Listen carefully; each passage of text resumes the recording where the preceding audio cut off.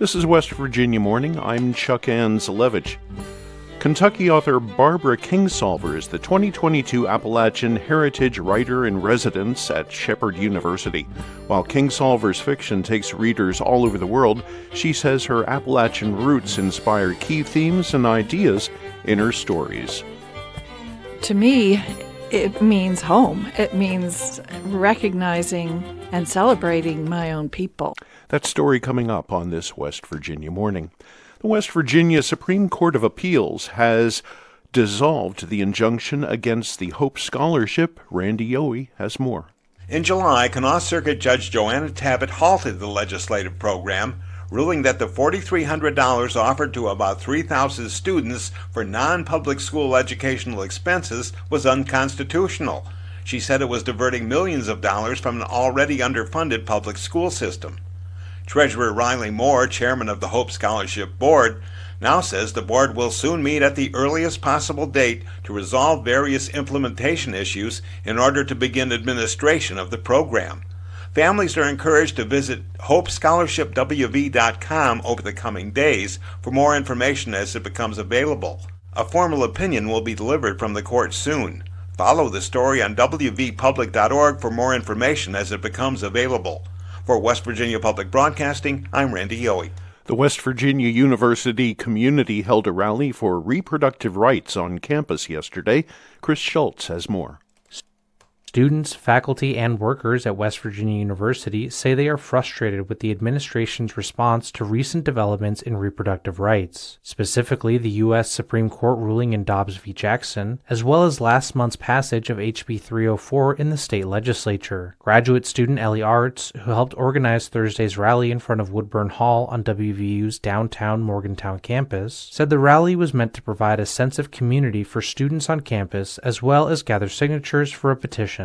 I'm hoping that the administration will not only put out a statement acknowledging that those things happened and help students just grieve that, but also there are accommodations that the university can make to help prevent the need for abortions as well as help students obtain abortions in other states. Organizers hope to send a similar petition to both the state legislature and Congress. For West Virginia Public Broadcasting, I'm Chris Schultz in Morgantown. Kentucky author Barbara Kingsolver is the 2022 Appalachian Heritage Writer-in-Residence at Shepherd University. Kingsolver has won numerous awards and accolades in her career, including the National Humanities Medal, the prestigious Orange Prize for Fiction in Britain, and her 1998 novel The Poisonwood Bible won the National Book Prize in South Africa, held a spot on the New York Times bestseller list for more than a year, and was an Oprah Book Club selection. While Kingsolver's fiction takes readers all over the world, she says that her Appalachian roots inspire key themes and ideas in her stories. Liz McCormick sat down with Kingsolver to learn more. What does it mean to be an Appalachian in your own experiences and your own words? To me, it means home. It means recognizing and celebrating my own people. I grew up in the eastern part of Kentucky. I left my little rural town, as young people do. I lived all over the place on several continents doing, low-paying jobs. And as I traveled the world, and this country especially, I encountered a lot of shocking stereotypes, a lot of condescension. That made me mad. It still makes me mad. After trying out a lot of different places, I came back home to Appalachia. I now live on the other side of the mountains in Southwest Virginia, but it's the same culture. It's the same language. It's the same emphasis on community and resourcefulness and kindness that I grew up knowing and loving. So as a writer, I see it as sort of my mission to represent us in a way that is seldom seen and seldom understood outside of Appalachia. So, Barbara, you've written a lot of diverse stories, ranging from novels, short stories, poetry. Some of these stories take us all over the world. What sort of impact do your roots, your Appalachian roots, play in your writing? With the Poisonwood Bible, it took place in the Congo. How does your background and roots here in Appalachia impact your writing? They say that every writer is really writing the same story over and over again. And if that's true, my story is about community. If I really examine all my works, even though I work hard to make each one entirely new, not just a new place and set of characters, but asking a whole new question. I've written about climate change and why that's so hard for us to talk about. I've written, as you said, a book set in the Congo, which is about cultural arrogance and how, what one nation will do to another. So these are big, big questions, sort of urgent modern themes. But if you sort of dig down into the heart of every one of these stories, it's about community. What is our duty to our community? How do we belong to it? How does it belong to us? And how does that play against the really powerful American iconography of the individual? The solo flyer, the lone hero. That's supposed to be the American story. But as a woman and as an Appalachian woman, I always see like all the other people behind the solo flyer, the people who gassed up his airplane, the women who packed his lunch, there is no such thing as a lone hero. I'm interested in the heroism of people who think they're ordinary and people who are helping each other, creating families for each other or safety networks for each other, who are aware of their indebtedness to their neighbors and their people. I understand you have a book that is soon to be hitting bookshelves on October 18th, and that is Demon Copperhead. I want to ask you to talk with us about this book and what can readers expect when they read this? Readers can expect a page-turner. I live in deep, deep Southwest Virginia, which is the epicenter of the opioid epidemic. So we are living with this. And I wanted for several years to write about it, and I couldn't think of a good way in that would make this story interesting and appealing to people, to readers, because it's a hard subject. It's dark. It's difficult. Kids coming up in this environment. And then I sort of had a conversation with Charles Dickens, and I realized the way to tell the story is the way he told David Copperfield. Let the child tell the story. That's what I realized I needed to do. So this kid, who's called Copperhead because he has red hair. He has Melungeon heritage, if people know what that is. And he's the child of a teenage drug-using mother. He's born actually on the floor of her single-wide trailer home. And he comes into the world with this fierce, if a newborn can have an attitude, Demon has it. He tells you his story from his point of view, mostly taking place in his teens and early 20s as OxyContin is released into Lee County, where he lives.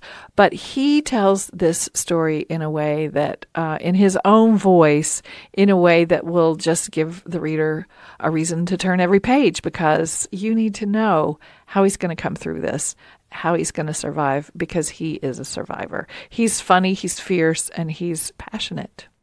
That was award-winning author Barbara Kingsolver speaking with Liz McCormick. Kingsolver is this year's Appalachian Heritage Writer-in-Residence at Shepherd University. Her new novel, Demon Copperhead, will hit bookshelves on October 18th. To hear an extended version of this conversation, visit our website, wvpublic.org, later today. You're listening to West Virginia Morning on West Virginia Public Broadcasting. It's 7:52. It's going to be sunny this morning, a little bit cloudier this afternoon, with highs in the 60s to the low 70s. Tonight, mostly cloudy with lows in the upper 30s to the mid-40s. And tomorrow, cloudy in the morning, becoming mostly sunny by afternoon.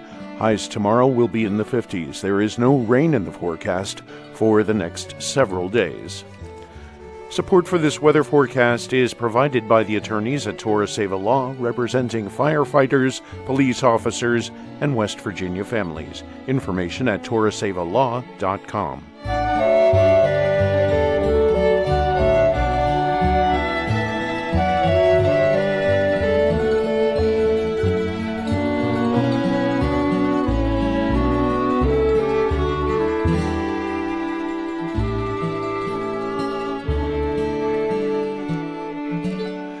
new fall season of Mountain Stage continues this week with live performances from several amazing artists, including Mini Roots Orchestra, Dustbowl Revival.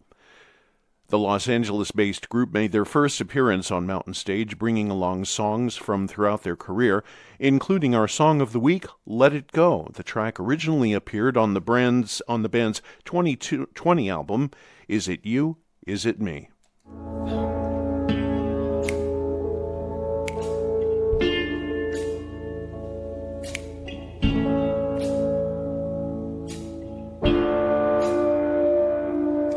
Trying so hard to be a better version of me.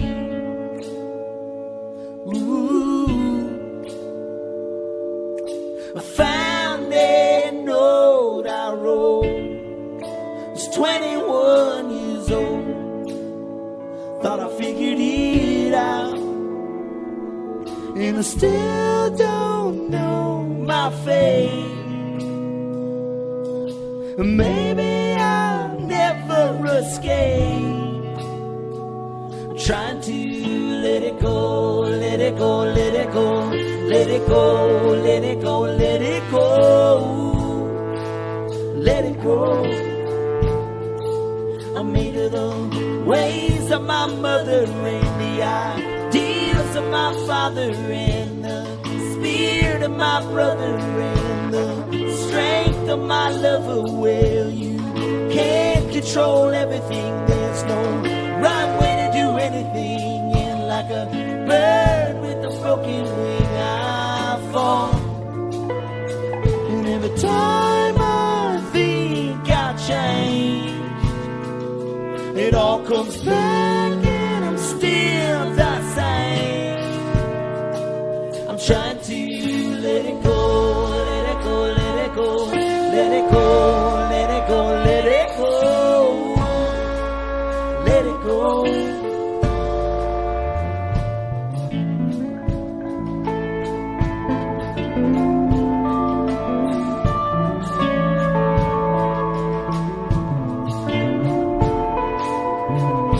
Mama's got that tape of me dancing at 23. Ooh,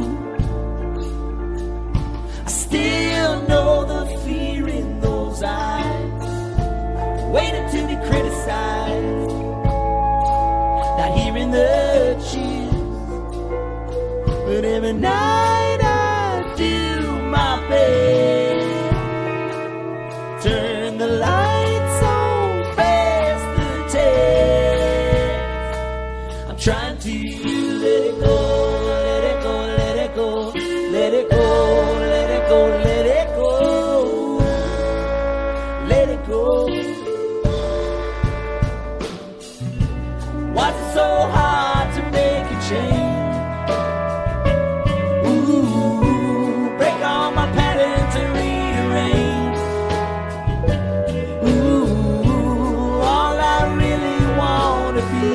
It's all those people that I see who waited out so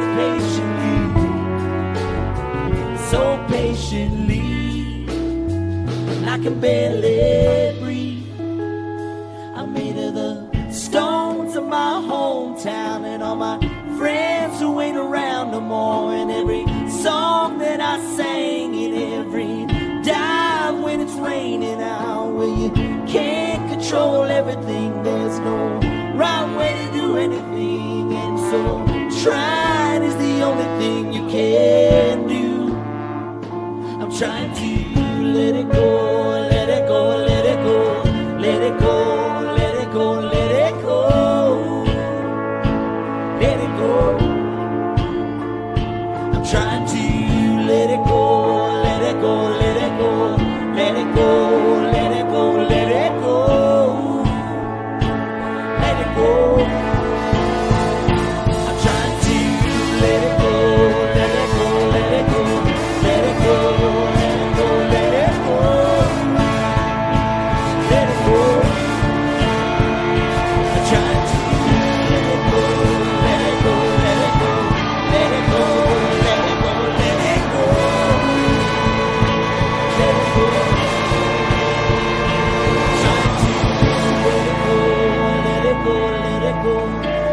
go, let it go, let it go, let it go.